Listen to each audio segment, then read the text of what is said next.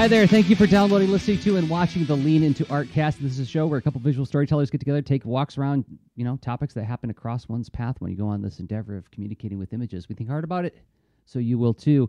My name is Jersey Drost. I'm a cartoonist and teaching artist, and the other host is named. I'm Rob Stenzinger. I am a user experience designer, and I make interactive stuff, and I teach about that as well. Good to see you again. Jersey. Hey, another episode for those who are watching after the fact. Yep, it's another episode of the show. But for those who watch live, yep, we're coming in a day early again because I had another scheduling mishap. So thank you to Rob for being flexible as always in putting on this putting together this project week after week. And we're coming back with a part 2 right after a part 1, which we haven't done that in a while, and I'm excited about it. So what's our part 2? Well, okay, we started delving into note taking and making use of notes, and that we had just maybe an overambitious set of show notes, maybe, and so instead of trying to just fly through it all in one attempt, we stuck mostly with analog notes. So, doing things pen and paper in different ways, shapes, and forms, and uses and reasons why. Knowing that, guess what? Digital, it's its own thing, and it relates to the physical note world too. So why not just do an immediate follow up, and say, okay, let's face the digital notes situation. Let's face it. And the music. I've been watching Robotech again. It's awesome. Oh, have you? Yeah, I have. I've got thoughts. Maybe that'll be. One quick aha. There's a lot more about the Zentradi seem to be a placeholder for tweens. In my opinion, it's like tweens who have lots of capability but are uncomfortable with how they're, this next life stage, right? Because they're like, oh, they see people kissing, and they're like, ew, no, and they're like, show me again,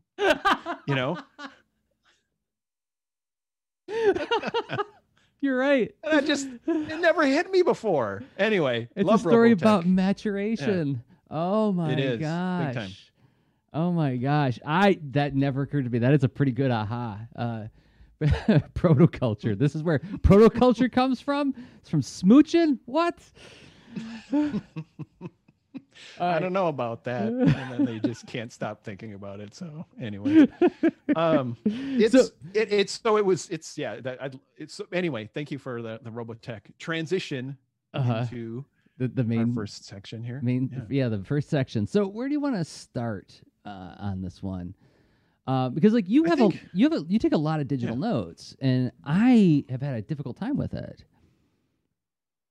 So I think that's the perfect place to start. Like, let's look at what it looks like when you're trying to get a foothold and make use of this stuff. You get a phone, you get a tablet, you've got maybe a desktop in the mix, and someone, you're going to encounter note-taking apps, right? You're going to reminders and just general notes and calendar or whatever. And I know our topic is mostly focused on notes, but there's things get hung up, and I think that's an interesting place to start.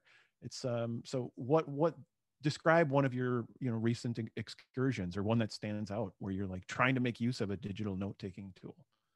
Yeah, so I switched from Mac to Windows a couple years ago now. I want to say like 3 years ago.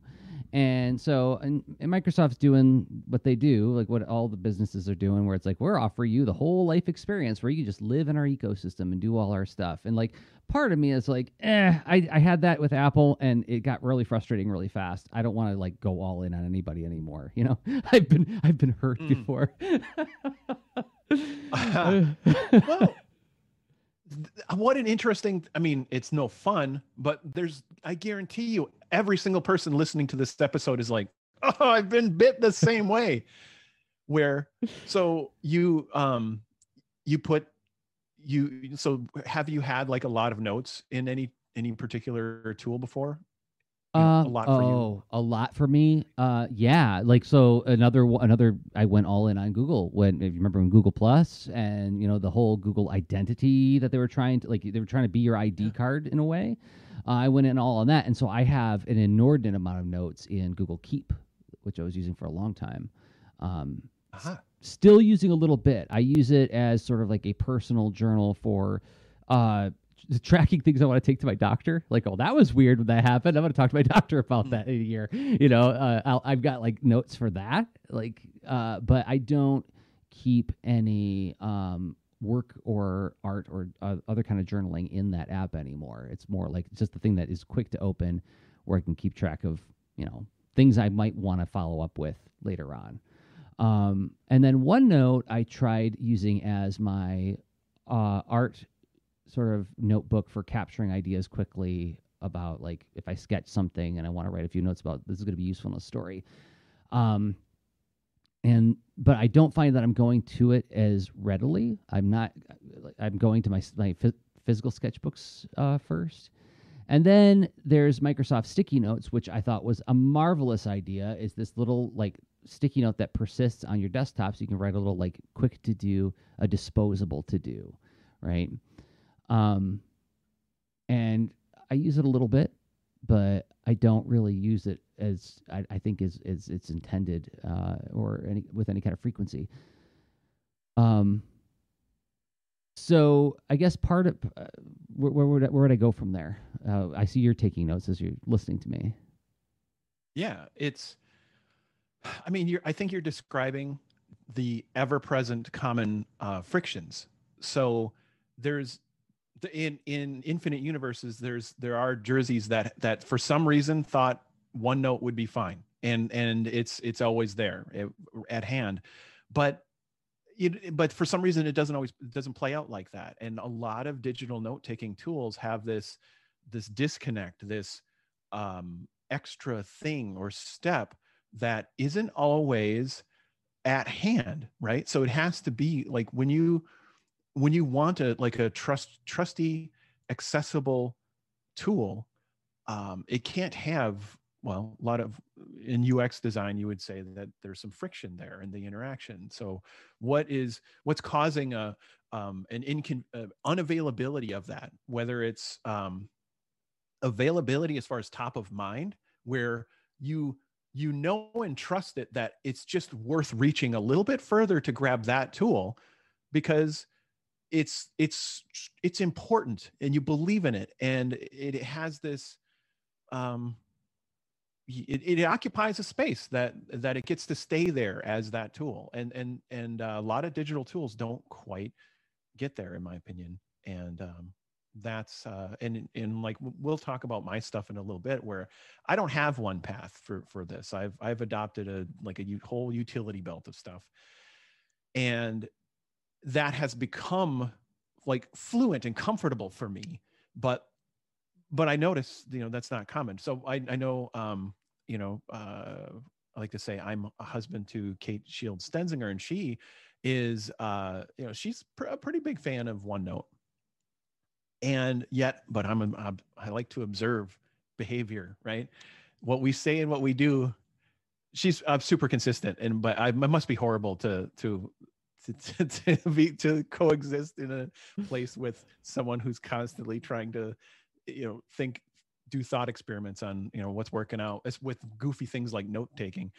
But I'll notice, like, I would reach, like, when I say a note taking app is hired to do that job for me, it has to be at hand and I'm willing to grab it and use it, right? And well, like, so but even for her, she's a huge fan of it. She uses synchronization across platforms for OneNote, and so it's not like, oh, it's not available, right? But it doesn't get hired for as many jobs, which is okay. Not everyone is as in love with note taking in all these different forms and reasons that I do. But anyway, so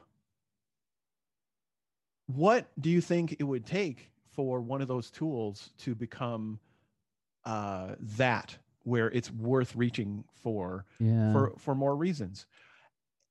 And how many, like, when is it enough to say, well, because honestly, it sounds like Google Keep used to have more jobs, but Google now Keep it just has one job. it just has one, yeah. And part of it with Google Keep is that it was really hard for me. They used last time I checked, because like I said, I've only been using it for one job. But the last time I checked, they do organization through a tagging system. So you put these tags on it, and then you just search by those tags. Whereas OneNote uses a notebook metaphor, where here's all that you create different notebooks within your OneNote account to organize like your information by subject, right? So I have like, here's like this particular project's notebook. Here's my teaching notebook. Here's the same way I would in real life. Like these are like the different buckets of my career. And then I have a links notebook if I'm just capturing links. And I think what makes me not go to OneNote as readily is that the mobile app, at least on the phone I have, is really laggy and really slow. And like when I'm saving a note, it'll just spin and spin and spin. I'm like, okay, well, I just wanted it to just put it away from me. Just put it away from me so I can come back to it later. And it's like, I'm trying. I'm looking for the file where it goes. I'm doing my best, boss. He's sweating and panting over there, And I'm like, all right, fine. And then don't do anything for me then, And I think another part of it is, to be fair to Microsoft, I'm running, what is this? A Nokia 6.1, Android phone, which, isn't like the top of the line phone. So it struggles sometimes with doing stuff. And when I had one of the Galaxy Note phones where you could write on it, I used it a lot more. Like when I could write on my phone with a pen, that was glory days. But I successfully killed 3 Galaxy Notes in a row. Like boom, boom, boom. They all just died, like bricked them, and I'm like, okay, I guess I can't use these phones anymore. So, and I'm not spending, yeah, they were older models. I got it was like 2 years ago, I got a Galaxy Note 4. So it was like 2 or 3 years old. And yeah, I've tried to resuscitate it many times. I haven't done it. And then before that, I had the Galaxy Note 2, which was like 6 years ago. So it was like a couple years old at the time. Ann and I both had one. Mine got bricked. Ann gave me hers, and then I bricked hers. So I do something bad to Android phones. And I don't know what I'm doing. I'm not going to bad websites or anything. I think I just use them too much. I don't know. Anyway, so I did notice that like when I was able to like actually write into the phone, the notebook was literally on my body all the time, right? And it was pretty great. Capturing notes without being able to like draw or write with my hand I find it to be a little more cumbersome. It makes me not enjoy using it as much. I am not great at typing on my phone. It takes me a long time to like type messages on it. So not to sound like a total, I prefer the term silver fox myself, but you could also say middle-aged man. You can wear that mantle of silver fox. It fits. And also a Gen Xer. Gen X is very mixed. There are very tech fluent Gen Xers and those that aren't. Or you could be tech fluent and just not, and honestly take no suffer no fools as far as technology, where you're just like, this has to be fast or go away. Yeah. Right. Yeah. Because I have other options and what have you. I'm not going to sit here and tolerate the less than I know what it could be. I have expectations and stuff. So not that other generations don't. Broad brush generalities right. Always suck. Yeah. So anyway, climbing out of that problem. So, okay. I'm hearing a lot of interesting things that, so the interface matters. Things get more complicated as soon as you go digital, and things get more complicated as far as the choice of what kinds of affordances and what tools are available on a given platform. And also the, how much money are you willing to keep funneling into this thing? Because inherently the technology is more ephemeral than your something written on a piece of paper. There is there's a danger of paper being in one physical place and whatnot. It has its risks and trade-offs. A coffee spill, what have you, right? Mm-hmm. Getting mistakenly thrown out thousands of reasons why a physical thing it has risks, but it has different risks than the tech.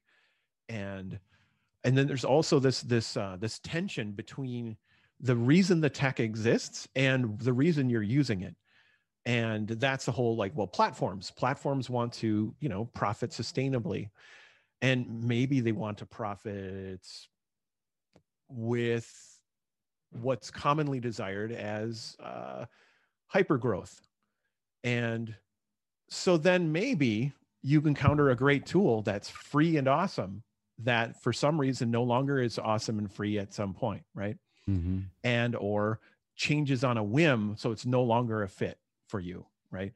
Where a notebook doesn't transform in your pocket and you take it out and like, it's a stick of gum, dang it.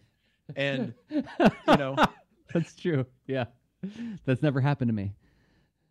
Me neither yet. Who knows? Some wild notebook startup may be handing them out for free, and I'll get pulled in. And but we'll see what happens. I'm curious about digging into yours in a minute too, because I think another problem that I have is that the notebook is only useful if I attend to it, right? So my ETP is only as good as the amount of time I spend looking at it and revising it and meeting with it. And I'm not always awesome at that. But one of the things that gets me excited about digital note taking is, and this is my final friction point is that I run into that I know of, is that it promises integration into other things that I'm making contact with on a regular basis, like my email. So like when I start thinking about like Microsoft to-dos or like sticky notes, if there's a way to like make a note and also say, also remind me of that thing, in 24 hours, 2 weeks, right? Like the Google Assistant, Siri, those kinds of things do that, where you could say like, hey, remind me in 3 weeks of this thing that I need to be attentive to, that I remember in this moment. I'm capturing it so I don't have to hold on to it anymore. I love that. Finding something that integrates with my calendars, because here's another problem, Rob, is I'm trying to transition off of Google Calendar into Microsoft Outlook Calendar for a variety of reasons.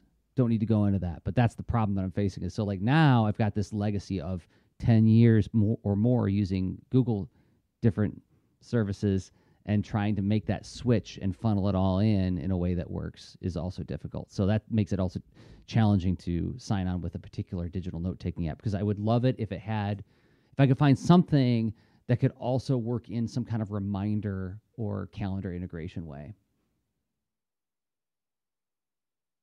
Yeah, that's okay. I mean, that's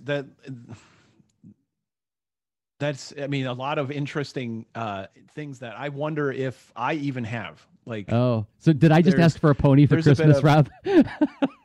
I'm totally going like, yeah, ponies are awesome, but oh, rats. Yeah, we're not zoned for ponies and that kind of thing. So, okay, so let's see. I think what you're talking about is possible, and it's a matter of, honestly, I don't know if we can. You may have pointed out another episode in this series that have to do more with the habits and the process. We can get into some of that, but that's where you can get the resilience and adaptability. When you think about, what am I doing this note taking for, and what do I want out of it? And then it's a matter of hiring or letting go of tools that fit what your process and needs are. So there's inherently, so in my whole system, to do what you're describing, I think I have all those features, but it's a hodgepodge. It's not, there's a lot of imperfection in that mix, where to get a reminder, I'm fine if that doesn't live connected to a note that relates to that project and stuff like that. I'm fine if I need to instigate creating a note somewhere separate than a reminder, and vice versa, right? Like to track tasks, I'm okay if that was separate from my notes. I've actually changed how I do that. I actually use multi-markdown checklists now. So, So there's always trade-offs, but like in the mix, if you know your needs, somewhere you're going to find some combination of physical and digital tools to meet your needs. And so I guess that's like the short version of what that episode could be. But you know, because it's like these tools pop up, platforms introduce capabilities. They know people have these different needs. You might be in that situation. They, you know, so Microsoft will offer you things, Google will offer you things, Apple offers you things, and so you stumble into it and you start to use it. But what if you really thought about what you're trying to get out of it? And I think that you may have a map of a pile of different things on different platforms that works enough for you.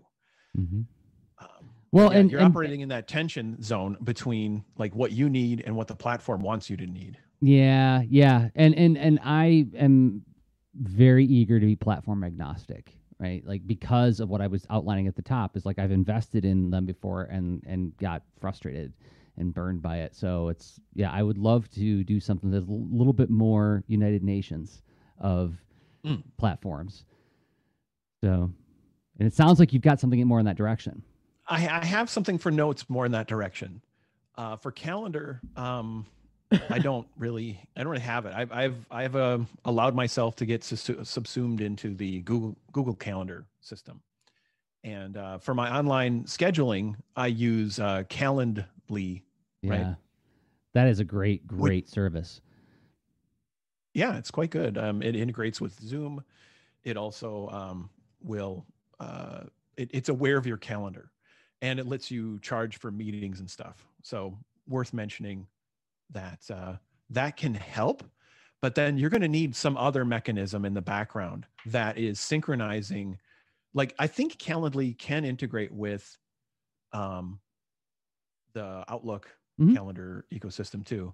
So it's a matter of you end up getting jobs you never thought you needed to deal with. And the idea of your calendar and how it's oftentimes a combination of a relationship to you as a person and the organization that is part of the context of the calendar. And is it you as a person, you as your side business or your main business, or you as an employee or contractor somewhere? You know, calendars, whole big ball of but so like and I don't want to go on too much of a tangent on that, or at least I didn't mean to, but my point about that with regard to note taking is that there are a lot of times where I would love to take a batch of notes and say like, okay, digital service, give this back to me in 3 weeks when I'm about to prepare for this presentation. Here are the notes that I made. Put them in front of my face in 3 weeks. Remind me about these notes I took. Attach them to some kind of reminder system. And there are ways to do it. It's just not the most elegant thing in the world to set up, right? It's like when you're making a calendar event, you can also put those notes in there as like in the comments field or whatever. But I just wish within the note taking app, I could also figure in that kind of integration. But that's a wish for later on. But I am curious to hear about like what you've done and see what it sparks in my imagination about what I could possibly do. Cool. All right. We'd love to dig into that. Should we start here? Or? Yeah, let's do it. Okay. You want me to switch to you? All right. Let's see here. Let's say, no, my apps are full of, let's see. Yeah. I've got the websites all pulled up, so I can pull up websites. I can pull up websites. Okay. But like, I'm not going to show my apps right now. No, you're not going to show your apps where you do all of your journaling and tracking projects and ideas? No. Yeah, if I were doing a workshop, I would create placeholder data to make use of that, and do what you need to do, log in as a separate user, what have you. But I did not go that extra mile to talk about it today. So let's see, where do we go here? So I mentioned process. You think about, you need something close at hand for capturing notes, and for me, the close at hand notes are a combination of either writing stuff down on note cards or capturing in the Drafts app on iOS. Currently, the device in my pocket most of the time is an iPhone, and that text gets then put somewhere else, and and I'll talk about what happens to a note card in a little bit. But first, the I use a lot of markdown notes, and so a lot of the let's see, and we can go wherever you want to go on this. I'm like hitting one of the big things right away. Mm-hmm. So if you're are you familiar with Markdown, Jersey? Markdown is a coding language that allows you to organize create bolded text, italicized text, but you can also organize text into tables and even bullet lists and numbered lists and so on. Yes, it is kind of like the same thing as HTML, but it's a little bit of a more, I would say, an intuitive coding language than HTML. You don't have to learn a lot of tags and stuff, and it Right. can't do all the work necessarily of HTML, but proper Markdown processors allow you to actually combine Markdown and HTML. So if you really need to go to an odd, interesting place, like if you're using a Markdown to create slides through something like Deck Set, that's an interesting approach. I didn't even put that in the show notes, but I will prototype talks with. So I like open free text. Open free text. I can go to any platform. So like the idea that Markdown can essentially semantically divide up a document into sections with headings and subheadings, bullet lists, and all that stuff. And I know slides get a bad reputation. They can be used to do some supplemental information in a talk quite well, and especially when you're combining them with digitals and storytelling and are using it for what they're good for. So yeah, and I'll do some talks I've completely authored in Markdown, and then I'll export it in DeckSet into like a PDF if I can't actually use DeckSet to perform it. But if I can just display my computer in whatever situation, then yeah, I can stick with DeckSet, and it's really good. Of course, it doesn't cover all my different quirky needs and stuff, so I don't always work in that. It depends on what I'm building for a talk. But Markdown, so it's, you may as well just say plain text. Plain text is so portable and so powerful, and that I know, like if I go to Windows and Mac or Linux or iOS or Android or whatever else comes along, Mozilla operating system, great, doesn't matter. Plain text travels. You're not stuck. So if you have text in a folder, so text documents in a file system, you name them something, they have content, they are processable and searchable by so many different tools and things. So like that is a good path to go, to say, I'm going to be very either multi-platform or I know I'll be migrating platforms. I'm a little bit nomadic where I live here for now. I know in a few years, something else will come out and I might move. Nothing like your least, I guess your least regret from investing a lot of time in putting your thoughts into a format will be plain text, I would bet. And actually simple image files and even PDF. What was that? What was that? PDF, you still have to, finding a viewer and stuff like that for it too. It's very robustly cross-platform. Mm-hmm. But it's a binary format. I'm not as stoked about those unless it's just for a plain image and stuff. But so like if you use in your workflow PDFs, if you use SVGs, if you use I'm sorry, I'm going on a small cross-platform tangent. Plain text, and let's see, what else did I? But you stick with those open formats, and even Photoshop's format. So you need to do some robust painting and visual design and stuff like that. You're really well set up. Vector, I think if you can try to get your tool to do a good job with SVG or PDF, you're set. So anyway, that will help you go just migrate platforms a lot easier than if it's like, well, all my stuff is in Evernote or OneNote or Keep or Mm-hmm. Apple Notes, what have you. It's the moving to the next place is not as simple. Um, Thankfully, it's not as locked down as it used to be. In all those cases, there's often like a cloud portal that you can get to your stuff.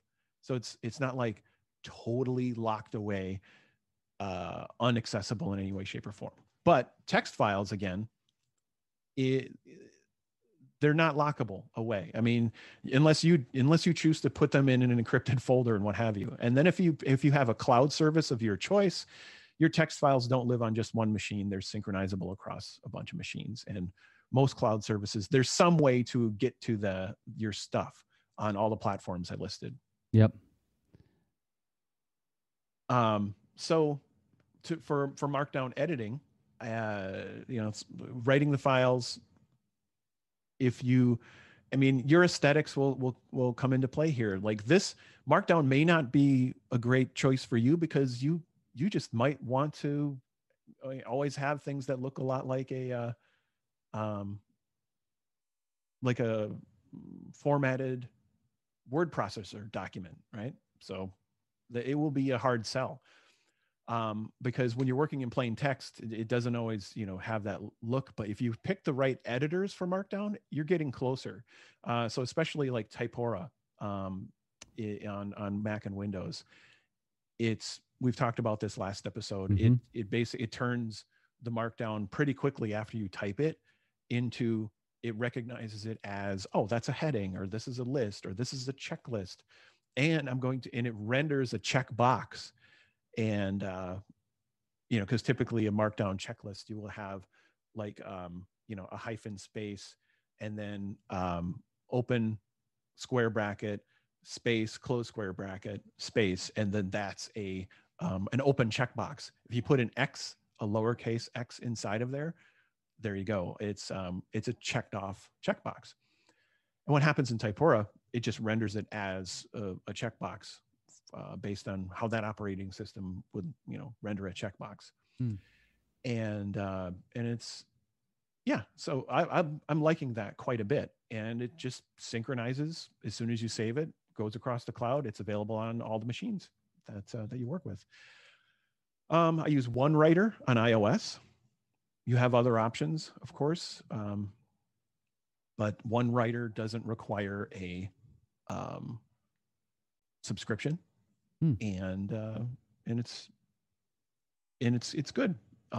It's not as it doesn't, like, nothing feels quite like Typora yet that I've seen, but who knows where these tools will evolve to. But yeah, OneWriter is just a more simple look and feel.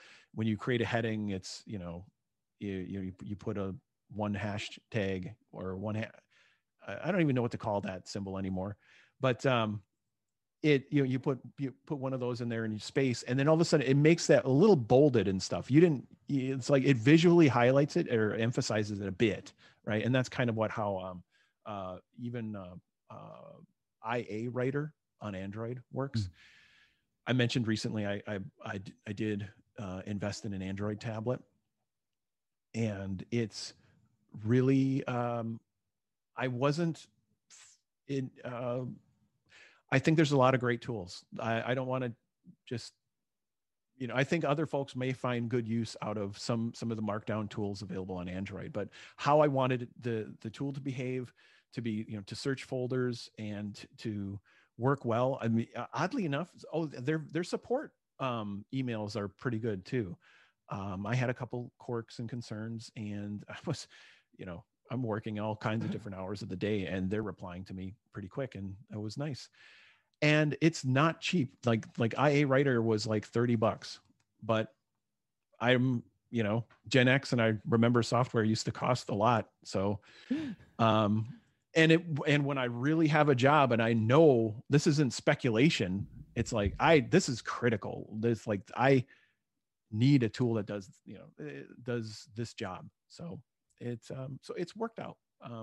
I wish it was a little more flexible about which Dropbox folders you can pick. I was only able to succeed in saying, like, okay, anything under the Dropbox/apps folder, I ended up migrating my notes where I normally kept them, so this would work out. But it wasn't that big of a deal because a couple minutes of synchronizing and they're everywhere. So I have a question based on what you're sharing so far. When you're doing all these notes in text, are you using Yep. speech to text recognition or are you typing all these notes? That's a great question. I want keyboards. Um, so so I did get the keyboard case for my Android tablet. I don't like small typing experiences and even like swipe typing and autocorrect can honestly, I'm going to say something hot take-ish. Autocorrect can die in a fire. I am so tired of autocorrect, like mangling my vocabulary and all kinds of things that like I never would have written, and I don't want it to be suggested. And it just and I think it's become worse over the years. And I wonder if that's because of the overall network of typing is informing its collective behavior. I don't know. But wouldn't that make it better? Whatever. I don't know. I'm grumpy about autocorrect. So No. I mean, and this is something I've noticed too, and maybe this is something. It's a generational thing. I can't tell. But when I'm typing and the Google keyboard gives me all these suggestions of words, and then just as I go to tap the suggestion, like that's the word I wanted, then it's like, no, wait, what about this one? And then my finger touches it, and I'm like, no, I didn't want to say that word. And I didn't hit send yet. It's not a big deal, but it's like, now I got to backtrack. Now I have to backtrack because you changed the suggestion just before I tap the damn suggestion. So yeah, I'm with you. That needs a name. There's a, it's like it's helping you with a gotcha. Yeah. It's like autocorrect prank, I don't want like surprise in this. I want a word that you theoretically could help me type faster by doing some prediction. Yeah. Predictive text was pretty good a few years back, but anyway. Okay, so you're using keyboards to do your input on your notes. I'm using keyboards, and occasionally I will use speech to text. I've found the speech to text integrated in the Apple platform to be pretty good. Primarily speech to text. When I do that, it'll be with my watch, and I'll throw a note into what is essentially one of my inboxes. My inboxes get visited. This is the process you have will make this robust or not. Otherwise, you're just throwing data into the universe, right? So you need some way to follow up on the stuff that you make, and like putting these notes. These notes have a job, and if it's just one and done, it's probably not doing anything then. So what's the job of this note? So so drafts is like just capture. Don't worry about what's going to happen next. Just that I know that I'm going to visit my drafts inbox and throw stuff through its built-in actions. I can turn drafts into a Google Doc or often send it to a particular Dropbox Markdown folder. So because that's my archive, that's my database of both active things. I have essentially two branches of folders I use. Like I've got essentially my sort of management task project, what have you folder, but then I have my documents folder where it's this, things that are writing that turns into some kind of document output is to me like it's a project, and it's different than it's a work product versus managing a project, I guess. Okay. So that's why, but that's for me. Maybe one folder would work for you. Okay. But yeah, let's see. And then so that having a place for that to come in some way, shape, or form, or what have you. Sometimes using speech to text. I'm curious about that too, Jersey. Are you a fan of speech to text, and is that working for you? I default to it a lot because the typing experience is so difficult for me on phones. I have such a hard time typing in any kind of like efficient way because of what we were talking about with autocorrect and with the predictive text And Rachel's watching live, and it says like, I also think that predictive text is getting worse. She says, I mean, just because you don't know what shrinky dinks are doesn't mean I made a typo. Autocorrupt. Yeah. Yeah, it's things like that too, right? So, and then also, anyway, but yes, I use it for texting a lot. And if I need to capture a thought quickly in text, I will often use speech to text. But again, my phone's kind of old and a little bit laggy, so sometimes I'll be like, I'm listening. And I say 3 sentences like, wait, I wasn't listening. Now I'm listening. Say that again? Like, okay, well, now I don't want to do anything anymore. So anyway, so I don't know. It's like I want to talk about the different jobs that you've hired, the different journaling and note-taking apps to do in a second. I wonder if we should take a break in a minute. And you're also reminding me of a friend that I had who he got so sick of like the difficulties of different smartphones and how quickly they went out of how quickly they became obsolete, that he actually just got like a flip phone as his phone, and he's carried like a mini tablet as his like do things like on the move thing, and instead of relying on a phone. And I almost wonder about that sometimes. I think about that guy a lot, and like I wonder if he's really happy with the life he's chosen, because like it's just, I think one of the stumbling blocks is that I have yet to find a device that I can put in my pocket that can adequately capture all those things in a way that is effortless and invisible to me. And you look like you have an idea. I have another keyboard. That's the thing. So for my phone in my pocket, I also have this keyboard, and it's been so trusty. And I've been using this for years, so long that my kids have commented like, that thing's still working. Wow. Okay. So how about, do you want to go get at that keyboard while I do the ad break? Yeah. All right. Yes. So in a minute and 30 seconds, we're going to find out what this keyboard is that Rob's talking about. But we got to thank some people who make this show possible. And those people are the folks who support us on Patreon. Yes, patreon.com/LeaningToward is the website. What is it? It's a way for you to give us a monthly upvote. If you believe in Rob and Jersey and what we create here at LeaningToward.com, you can make it more sustainable by contributing as little as $1 a month. You can also do a one-time contribution and just, avail yourself of the behind-the-scenes content, and then, check out at the end of the month. If that's, the way you want to do it, that's totally cool by us. But I want to thank 5 people who've been supporting us on a regular basis, on an ongoing basis. So Dave Sri-Say, thank you, Dave Sri-Say, for supporting us and believing in us and what we do. You can find Dave on Twitter at Dave Say, S-E-A-H. And Ashley Knapp, thank you, Ashley, for supporting us for so long. Longtime supporter of the show, longtime believer in what we do here. It means a lot to us, Ashley. And Mike White, you can find Mike White on Instagram at Mike White Robot. Also, you can find him in the Leaning Toward Discord, which I'm going to talk about in a second. Thank you, Mike. And then Greg Horvath, thank you, Greg, for believing in us and what we do. You can find Greg on Twitter at IGMHorv77. And Stephen Black, thank you, Stephen. You can find Stephen on Twitter at Black's Sideshow. You can join them all at leaningtoward.com/Patreon or patreon.com/leaningtoward, where you'll find all the shows we make, as well as the extra leans, the shows that we record only for people who support us on Patreon. Those posts become an open mic thread where you can talk about whatever you want in a safe space with fellow leaners, and it also gets you access to the Lean to Art Discord.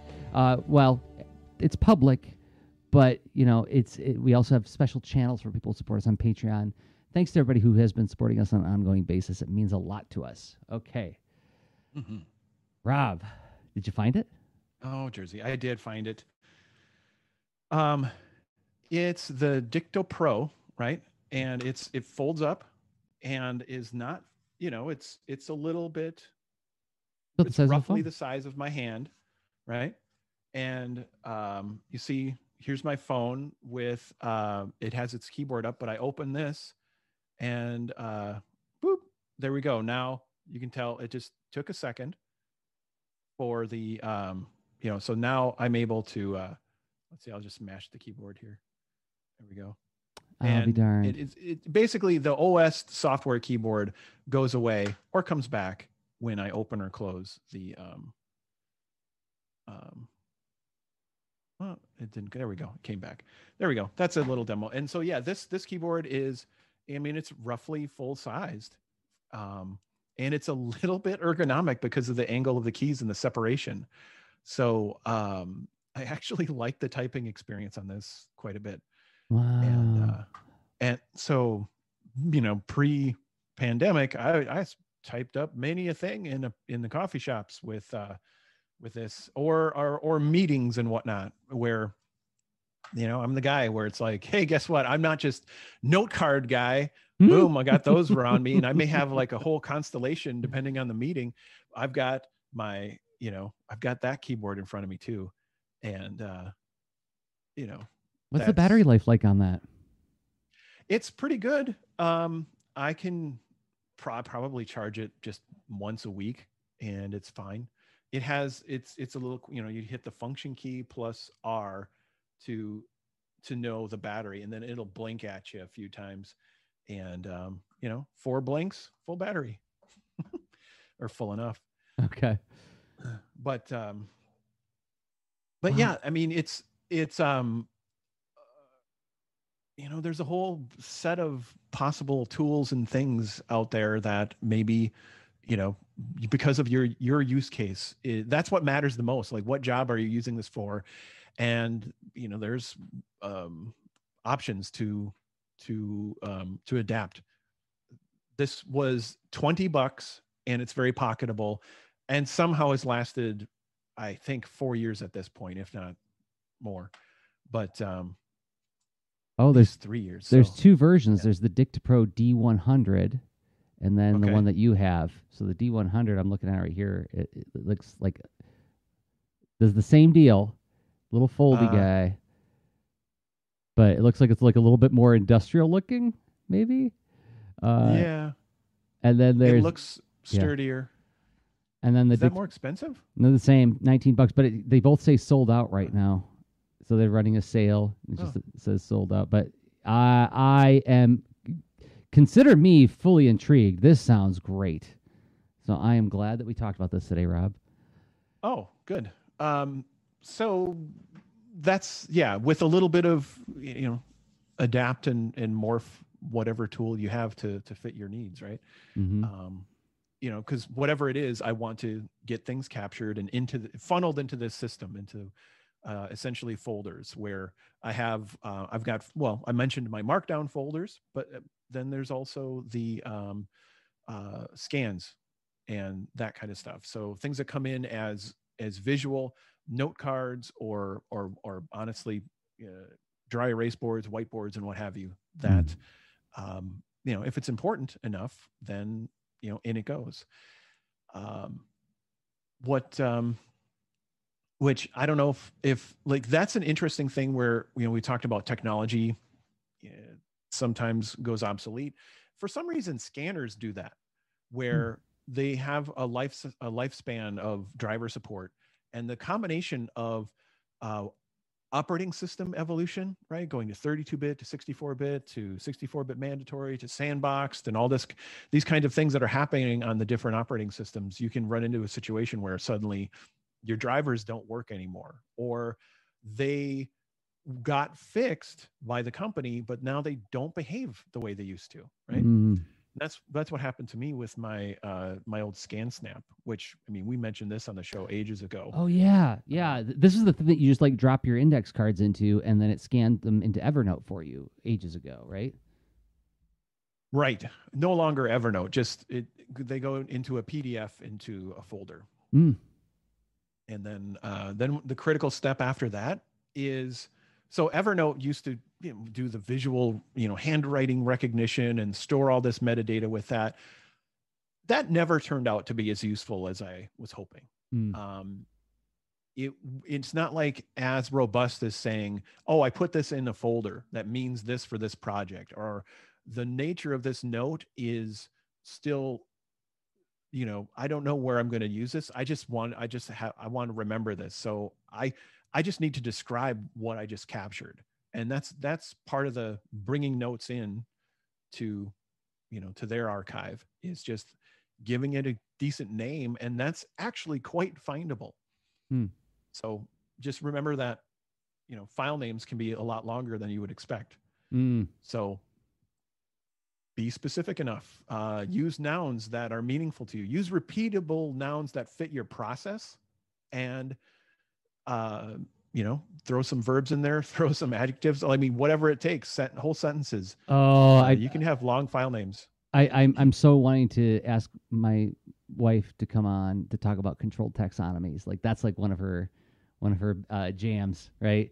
It's like coming up with Sure. taxonomy for like sorting information, which because like I this is another thing that made me stop using Google Keep was like I went, okay, I'm going to file this under comics. Oh, that was helpful, Jersey. That was really helpful to put that tag on it. I'm going to call you Note. By the way, my passwords are not password, but you would almost guess that based on my tagging system. So when your driver failed, or rather the driver stopped working on that scanner, what did you do? Right. Good point. There's I ended up finding an app. I think there was some open source stuff or what have you, but I found an app that it's not cheap, but it works. It's called ViewScan, and it's at Hamrick.com.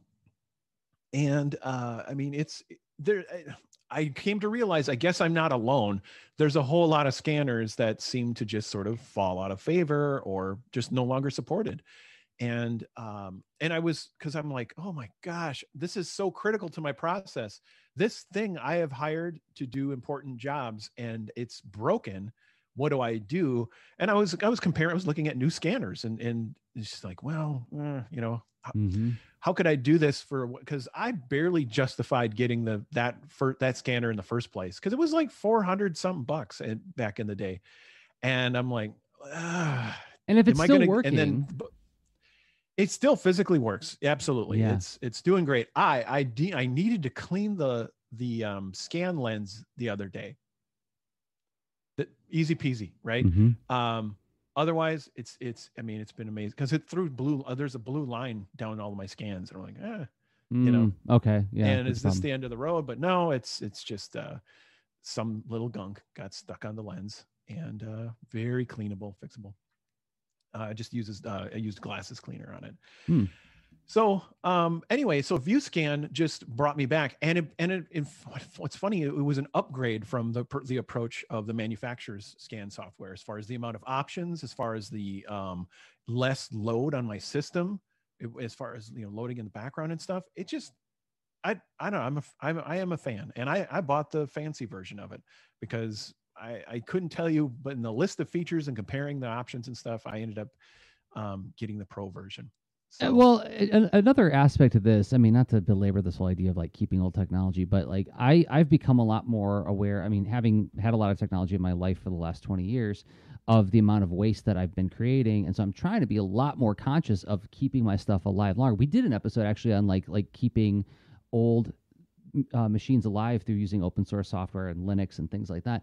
And so one of the things that I think about, this is why I have kind of an old crusty phone, is that like I don't want to buy new if I can avoid it. So I'm always going to try to buy used, just to keep it going a little bit longer and not in some, ethical or not ethical recycling facility, So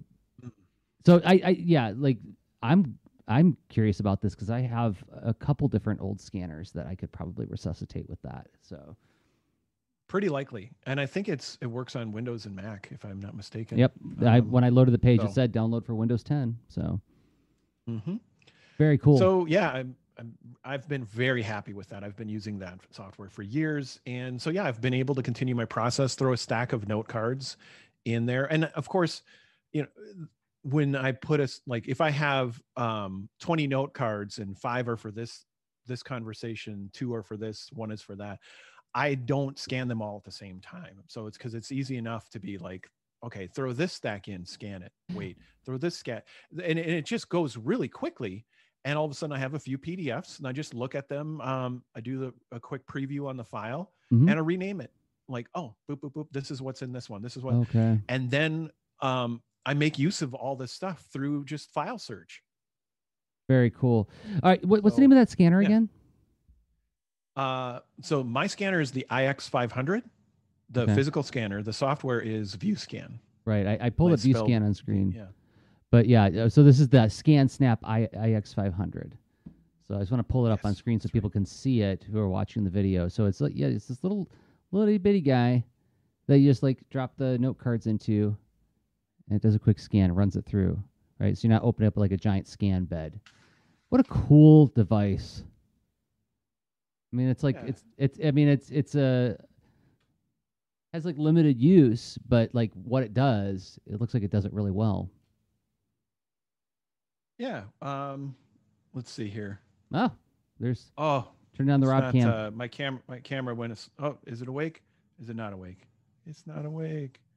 Come back. All right. Yeah, and Sorry, man. Rachel's chiming in on this too. I also hate throwing away old tech because of the hazardous batteries and not sure what to do with them. Yeah, I mean, like it's there's a lot of ambiguity there with regard to ethically recycling old technology. Oh, look at that! It's so cool. And there you go. Boom. Scanned, scanned, scanned. It scans that fast. Yeah. Oh my gosh. And let's see, I'll pull up the app and then boom, now it's in. It's yeah, so ViewScan did its thing, it made the PDF, and now all I need to do is just rename that thing. So that's really cool. Oh. Yeah. Oh. I hope Anne is not watching because I think I just found a holiday gift idea. Okay, I'm saving that link. Okay, so we talked about like hiring the different notebooks for the different kinds of jobs. Like, so like for instance, when we did like last episode, I talked about my ETP, and my ETP gathers a certain kind of information, but I'm not journaling about my day in there as much. It's not a place to catalog my personal life. It's a place to catalog or track the different work activities that I do on a daily basis, right? It sounds like it's it's your executive function machine. It's your ability to be strategic and tactical. It's project management stuff. Right. That's a common job, right? Yep. So people could use, what are Wunderlist, if that's still a thing. All Trello. kinds of anything that's like a hierarchy and a task system. Yep. Trello. That's I'm totally forgetting the one I used to use a lot. And another one that OmniFocus. Oh yeah, yes, OmniFocus is another one. Airtable has also got a lot of features like that now. Microsoft is rolling out what is it? It's some kind of competitor to Airtable that's doing a very similar thing. Anyway, but yes, I want to talk about this general digital note taking though, like as you got different jobs for different apps. Yeah. And there's no app that really can do everything that well, right? Mm-hmm. So like I've migrated away from OmniFocus to where I just my markdown files are doing probably the most jobs, right? So it's a matter of working with text in large documents, and then long-term memory and task management stuff. Those two jobs, totally working with that ecosystem of markdown stuff, right? But then other things can come in visually in different places, but they all go into then that visual note archive. So if I'm doing, visual note taking and sketching and that kind of stuff, this became a document that needs to go in that long-term memory, and it lives outside of a project. Well, it goes into that note archive of PDFs and PNGs and JPEGs, basically, because stuff can go from my photo roll as well, of like, well, here was a useful Kanban, like we talked about a thing, wrote some stuff on stickies, what have you. Okay, boom, take a picture, throw it on the list, give it a good name, right? Because IMG 052630 isn't going to help anybody. And even the file date, like, just give it a good name, and you will think future you will be so happy with past you. Yep. Yeah. Now that you mention, I think about the way I use Google Photos is I never search by date. I always search by place. What was the context? Where was I when I'm the memory I'm trying to find? Okay, that was when I was in Washington, D.C. I think it was 2008. I don't know, but let's do a search for Washington, D.C. Right, and then that gets me faster to where I need to be. So if I can put some of that contextual information in the file name, yeah, that would probably. Yes, and you're right. Search. I'm still thinking of like 1999, 2001 kind of terms of like coming up with a naming convention and a folder structure hierarchy for organizing this information. That I don't. That's not the way I search for my stuff. So Yeah, and even if you did and it meant something to you at a time, you put something in a folder. yeah. As long as you're using a tool that says, I don't worry about folders. I just search your drive, or I search like, oh, this entire folder hierarchy, you're good. Mm-hmm. I don't know what to do on Windows other than like in Typora, for example. It like I don't have a great way to search my visual notes archive on Windows. So that's a to do. I'll have to figure that out. I know Okay. I used to use like there's got to be a desktop indexing tool of some sort, and whether it's built in or not. I'm kind of new as far as migrating to also use Windows, so we'll see. But things like on Mac OS, you can use the MD find command, and that's pretty darn powerful. Where if you're comfortable with the command line, you can essentially do a you can use, type MD find in a word, and this is going to bring up a bunch of files. You can type up MD find a word and then start using some of the query language for MD find, like say kind : PDF. Okay, that's going to narrow stuff down. You can use the in folder attribute too, and all of a sudden, like, you're able to really hunt pretty fast with a little bit of search typing. So that's really worth looking into if you're a Mac user. So that's kind of that's a big part of searching my text and image files. But then you mentioned the other jobs. I use a couple other apps too. So I use let's see, I don't know if, and I'm curious what your reaction to this too, where it's like, do you like your visual inspiration board type stuff? I know Pinterest is an obvious choice, but I kind of squirrel away the stuff that I think, oh my gosh, that's an amazing color palette, or this is a sweet robot. So I have a collection of that kind of stuff, and I use Inboard as like a sort of a local hard drive type of Pinterest and browsing experience. It's a great reference for that kind of thing, but a pretty specific job, because it's like, I need to make a mood board for this next project and nourish myself with a few different, things that I know are really strong inspirational images, right?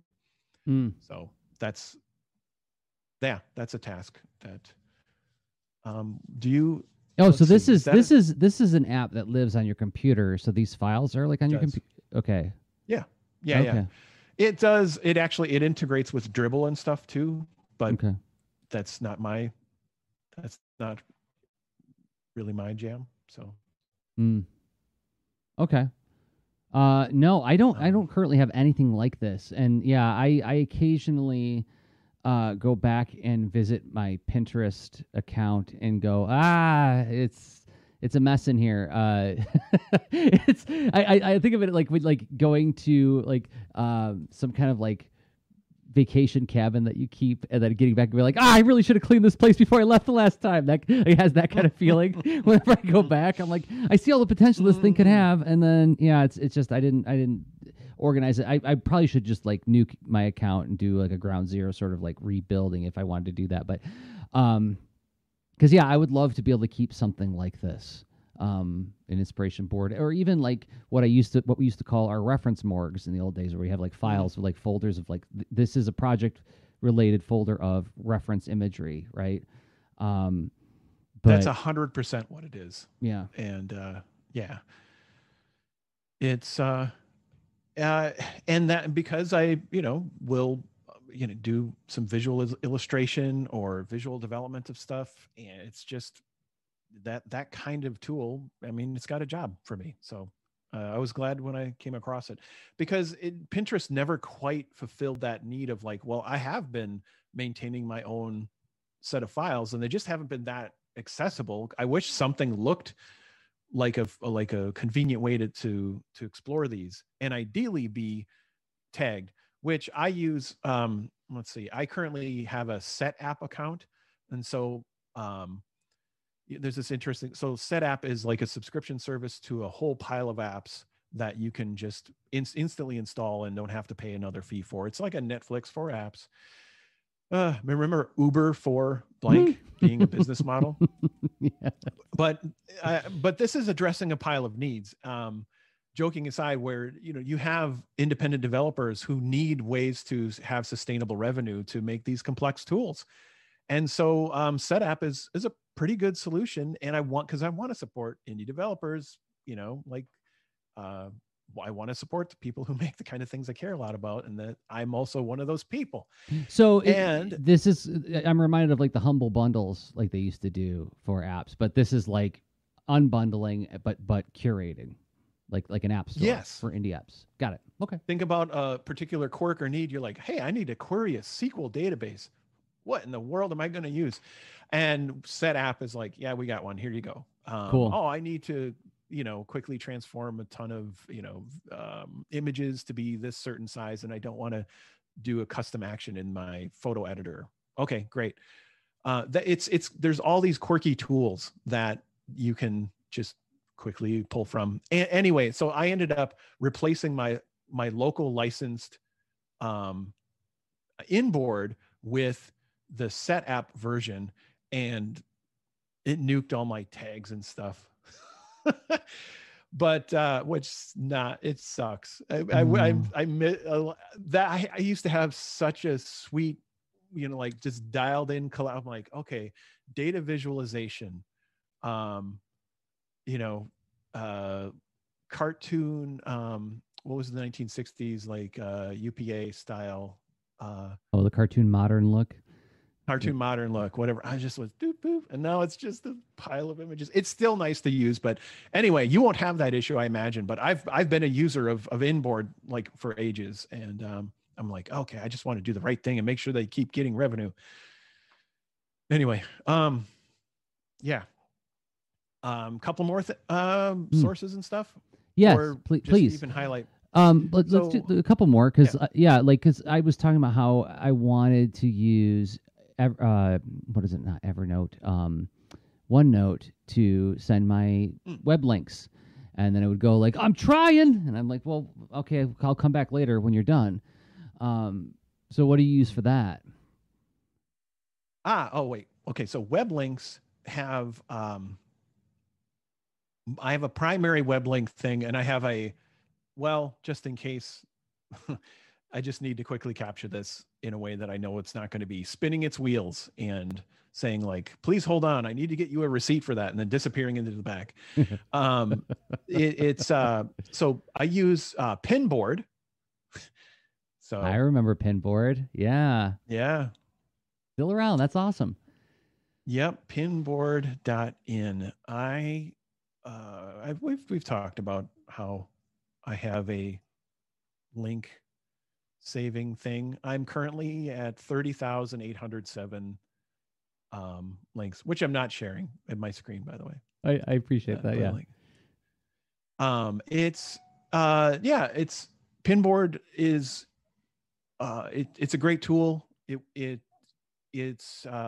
works well with browsers that let you do what is it? It's called a I don't use them that much anymore. It's when you have a shortcut, what is it called? It's a bookmark. Like applet, bookmarklet. There we go. Bookmarklet. There we go. So if I'm, consuming any document anywhere on the web, I just click my bookmarklet to, remember this thing, and it just puts it in my Pinboard. And so that's how it's like, things like art and science punks, when it's like, oh, I need an art pick, I need a science pick, or what have you. I mean, I just dive through that list, and there's always stuff in there. So That's super cool. yeah. So yeah, you've created like a dragon's den, a treasure pile of information to dig through for potential shows. Yeah. In addition to I, other things, I'm certain. But okay, but then there's like I hang on to this for later, um, link sharing. What was the other yeah. one? So I'll use the share pop up in like iOS to throw something into drafts, Oh, okay. because like a lot of, if you find a link through like your Twitter feed or Facebook or what have you, there's all these extra steps. It's like, oh, I need to get this all the way to my web browser to then save to Pinboard or what have you. Mm-hmm. I will just say, okay, send it to drafts. Done. Gotcha. And yeah. All right. So what about Evernote? Because we talked a lot about that in the early days of Lean Into Art. Where does that function for you now? It's a lot like how you mentioned Google Keep for you, right? Where Evernote had way more jobs in the past.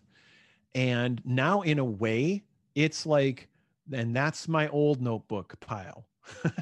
It's also where I will put research. So if I, am on like Harvard Business Review or medium.com or something like that, where it's like, oh, I used up my articles for the day or whatever, but I want to refer to this thing, and because I need to think about like, digging further into this, good article about, I don't know, UX strategy or who knows, right? I will essentially take that, web page and put it in Evernote. So it is a scrapbook at this point, a research article scrapbook. Mm. It's its primary job now. Okay. And it has this other quirk that it integrates with my current screenshot app, but I know I need to. Sketch has gone a direction that I don't feel is working for me. So Sketch is that screen capture app, not screen share, but it will, capture something. You want to throw something into your visual, archive. It's convenient, but it has these quirks as far as getting the files in and out. And that changed. It used to be like you could have a bunch of screenshots and you could just select them all and drag it to a folder or something, right? And then put it into a project and all. But now you have to export them all individually, and it's, but odd quirk. Evernote owns it, and so those things show up in Evernote, which so I need to, that's a to-do on my radar, which is to figure out my screen capture process, get it integrated into that visual note archive in a better way, because it's essentially like an inbox that's always stale, where it's like, I didn't sort that, where's the stuff? Yeah. And it's just not as handy as that set of files in in that visual archive. So yeah, but anyway, what let's see, any other tools or quirks or questions, use cases come to mind? So the other one that I was thinking of was I was talking about when I had a Galaxy Note phone, when I could write on my phone with a pen, which was that was such a lovely time. I found that I used some note taking apps a little bit more. I'm curious, if do you have any sketchnoting type apps that you like using? Oh yeah. Yeah, totally. I actually like to use it, like if I'm going to go to an event, and I look forward to going to physical events and watching people give talks and stuff like that. I really like to sit back with either something like Squid Notes or even Metabang, and doing some visual note taking. Yeah, I mean, it's not like, think about, it's the rapid feel of putting marks down on your digital canvas, right? Mm-hmm. And here I can switch, I think, to show you what I do. Okay. I'll bring up MetaBang Paint on the screen so people can see what we're talking about. It is a drawing app that works on mobile and on the desktop, and it's free. We've talked about it before, and it's actually a pretty sweet drawing sketch tool, and it was my tool of choice when I had a phone I could draw on. I loved working in MetaBang. Oh, and it syncs with your account. So if you make custom brushes, it'll sync to your whatever device you're using if you're logged in. All right. So I haven't used it a lot on my Android device. So it brought up some defaults that aren't my total jam. But so let's say I'm about to, sit in a session and I know that, let's say I will do like a quick layout that gives me essentially note sections, and then I'll take that layer and drop the opacity. Okay. Yep, drop that opacity and go ahead and create a layer over it, and then I'll start taking notes in that layer. So, yep. And I don't like so this. For those who are listening in audio, Rob's like sort of drawing out some boundaries a la comics panels, reduce the opacity on that. Now he's drawing on a layer over top. So these areas, these discrete areas are being described in light gray underneath.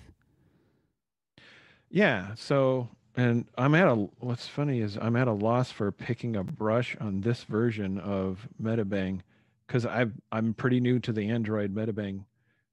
Beep boop. I want to say it's down by the eraser tool at the bottom of your screen, I think. If you hit that pen. All right. Yeah. This pen. Nope. Not happening. Nope. Yeah. So, because my brush is way too big. Okay, there, I can reduce it. So let's say I have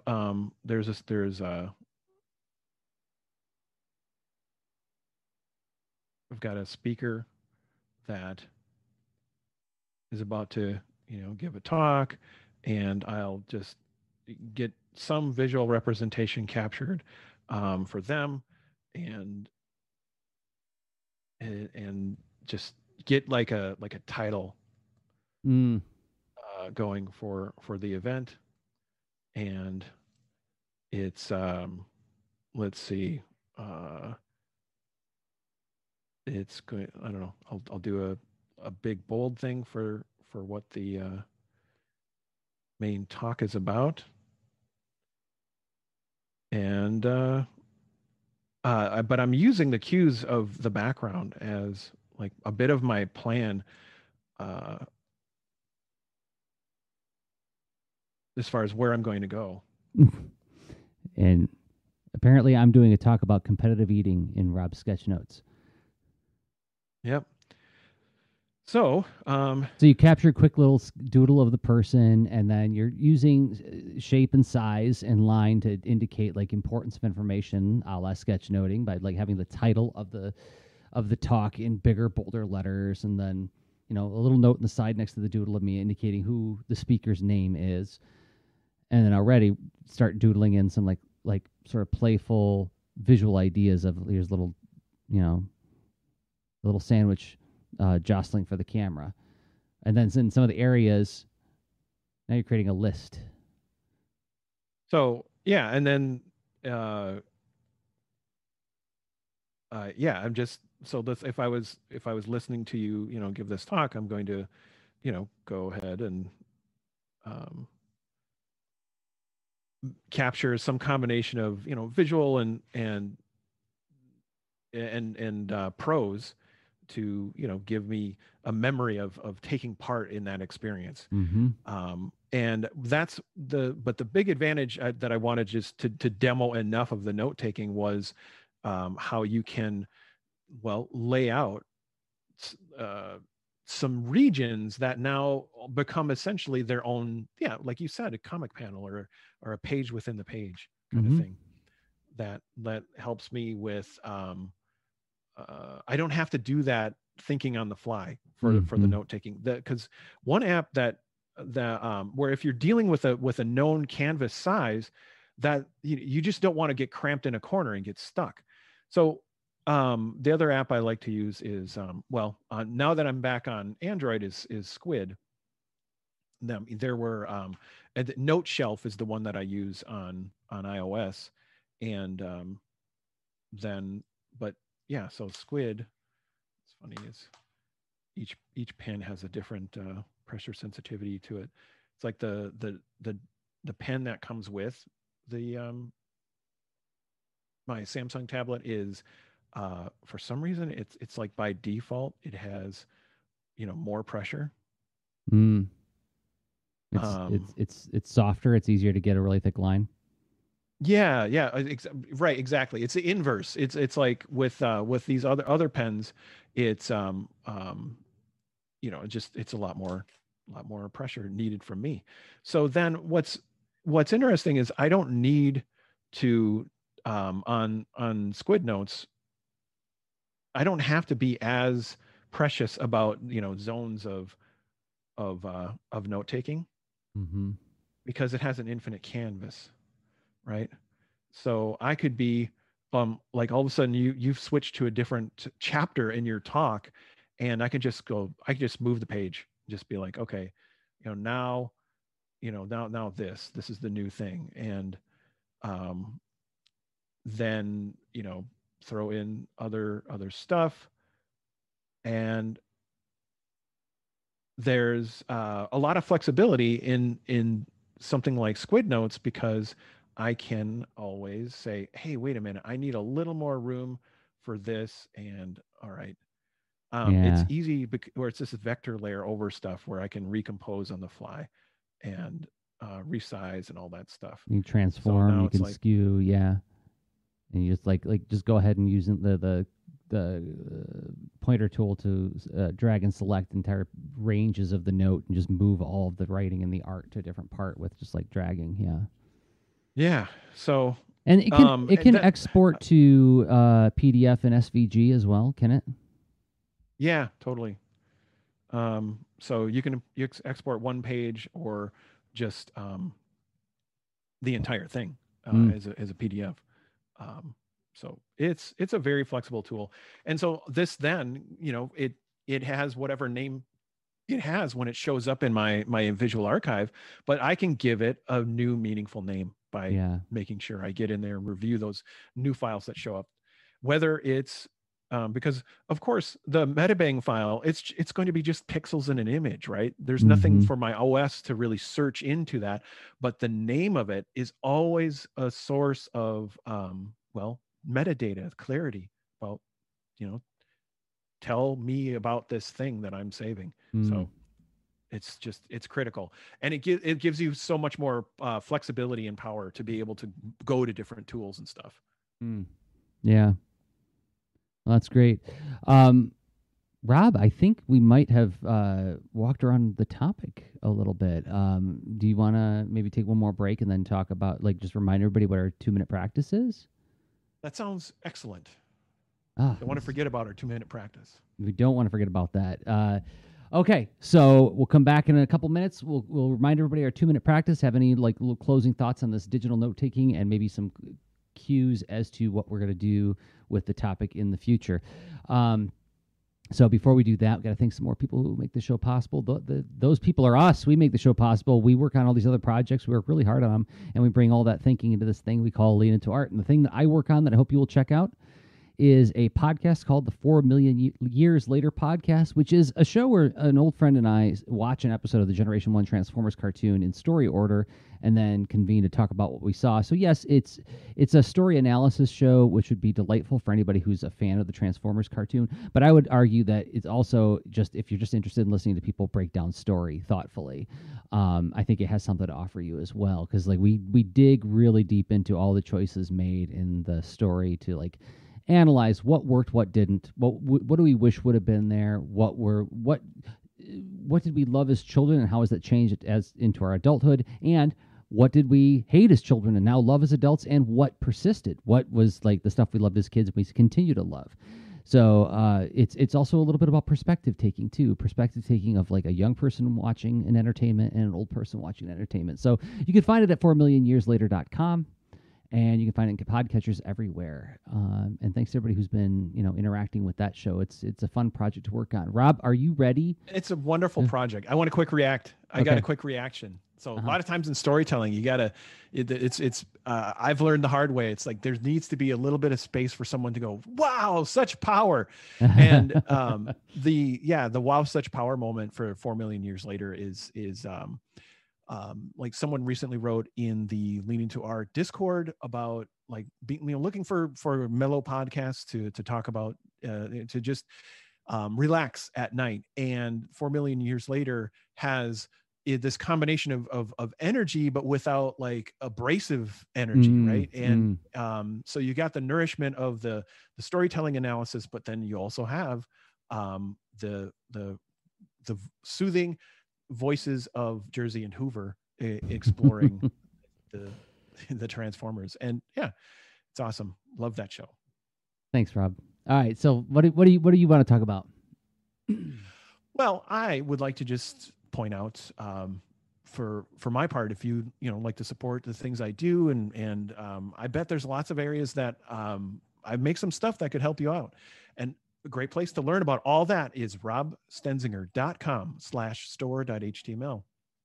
And so first, you'll notice that I do some creative process coaching, things like, choosing that next big thing. Like you've got different projects in your path. Which one are you going to do? We can do a couple coaching sessions to help you through that. And of course, the first coaching session is free. You get to learn about this whole thing by getting a brief exploration of it. So yeah, or if you're starting to include user-centered design in your process and your project or your company, you can connect with me here as well. Also, I just want to point out a couple of workshops that I have available for you at your own convenience. You can check them out either via Skillshare.com or go to the easy link here, and you'll be taken to my Gumroad store, where you can just buy it and have your own access to that. You can stream it or download it from Gumroad. Very flexible. Bring it to any device you need. Those two workshops in particular are drawing user journey maps to design user experience, gather ideas, and collaborate. And this is all about trying to perceive more on that thing and see other perspectives on the product you're making, the service that you provide to your audience. But then how do you connect other really helpful perspectives that are maybe outside your normal day-to-day point of view, and connect that on a timeline and say, it's really a lot easier to see what's really important that we can fix or do or invent next with this project. So yeah, that's drawing user journey maps. Really handy planning and collaboration tool to learn about in that workshop. Then I also have the Customizing Your Next Creative Challenge workshop, which it helps you go through a process of thinking about what is important to you to get a great experience out of this, a creative challenge, especially if you're going to do one either alone, solo. What would that be? You could design your own, or if you're going to take part into a public one like NaNoWriMo or what have you. How do you make that be a thing that really works and fits you right now? Whether it's learning experience or creating an actual product at the end, and tune that. And this is a thoughtful set of tools to tune any kind of creative challenge to your needs and liking. So all that is available at robstenzinger.com/store.html. robstenzinger.com/store.html. And the last thing we hope you will check out today is the Leaning to Art Discord. Yes, we have a forum now where you can interact with people who enjoy the show. It's freeing you from the chat streams. We appreciate everybody who shows up to our live streams and interacts with us, but you can continue on the conversation in the Leaning to Art Discord. There's 3 public channels, and then there are some channels that are only available to people who support us on Patreon. The invite link will be in the show notes of this episode and every episode. It's not like discord.com/leaningtoart. It's like there's an invite link to get into it. And it's like a private Twitter, which is actually incredibly refreshing. Thanks to everybody who's been interacting with us there. It's been really great to have a place to get to know you little bit more of an ongoing basis. So, all right, are you ready to have our 2-minute practice reminder? Yeah, let's do this. All right, what's the 2-minute practice for those who are tuning in for the first time? So 2-minute practice is a segment of our show, the regular show, but we actually separate it off into its own feed as well. So you can just focus on this sort of interactive exploration experiment where there's all kinds of things that we can do to explore new experiences, to learn, to grow as creators, or just as human beings. And so if you like, what if you tried this stuff just 2 minutes at a time? And that's the basic idea of the 2-minute practice, is to have something to practice and just set a timer and make it as inexpensive as you can to get these experiences. And so, yeah, every couple of weeks we introduce a new one that we're doing. But of course, as you're playing along, it's up to you to pick any kind of practice that suits your needs. And of course, we'd love to hear from you as well in our Discord, and oftentimes in the what is it, the Creative Challenges channel? Mm-hmm. Challenges, quests. Challenges, quests. There we go. Yep. It's you'll see dialogue about what folks are trying, and little community within the whole Lean Into Art thing. So, well, what are we currently practicing, Jersey? Doing stretching for 2 minutes, taking a purposeful pause in the day. If you can go back and listen to the last episode, which is only 5 minutes long, it'll bring you up to speed on what we've been doing and what we're doing next. But yeah, we're reminding everybody, if you want to join along with us, we're just doing 2 minutes, trying to do it daily as many times as you can, in the weeks, the 2 weeks between sessions, and just taking a minute to stop and stretch your arms, stretch your back, attending to and being aware of your body for a couple minutes in any given workday. And we'll convene next week to talk about what we experienced in doing that. And you can listen in by going to leanintoart.com/2-minute practice, or just stick around to the end of the next week's episode. So, all right. That's really fun. I wonder if anyone would like a remix of the 2-minute practice ever, where the introduction of the challenge and the completion of the challenge were in the same episode. Because right now it's a chain of sort of handoffs. We talk about the prior one. Yeah, there you go. It is like a handoff or relay kind of thing. Yeah. Yeah. So once in a while it hits me, I'm like, hey, what if there were a 2-minute practice remix where every episode were the whole thing, the whole practice. So I would love to hear from the leaners on this, because we're approaching the end of 2020, and that would be a really good time to make that shift if we decided to do that. But I would like to know from them, what would you prefer? Those who have been listening to the 2-minute practices, do you like the handoff nature, or would it be interesting for you to package it up in one episode, so then you get the full experience? But yeah, I don't know. I right now I feel like the handoff works really well, because it's designed to be interacted with. We're asking people to play along and show up and share their experiences. But yeah, absolutely, that's a super good point. It would creating that tightly coupled start and end to it would get rid of that middle everyone play a long time. Yeah, well, at least with the 2-minute practice podcast it would. But yeah, yeah, I don't know. Interesting question.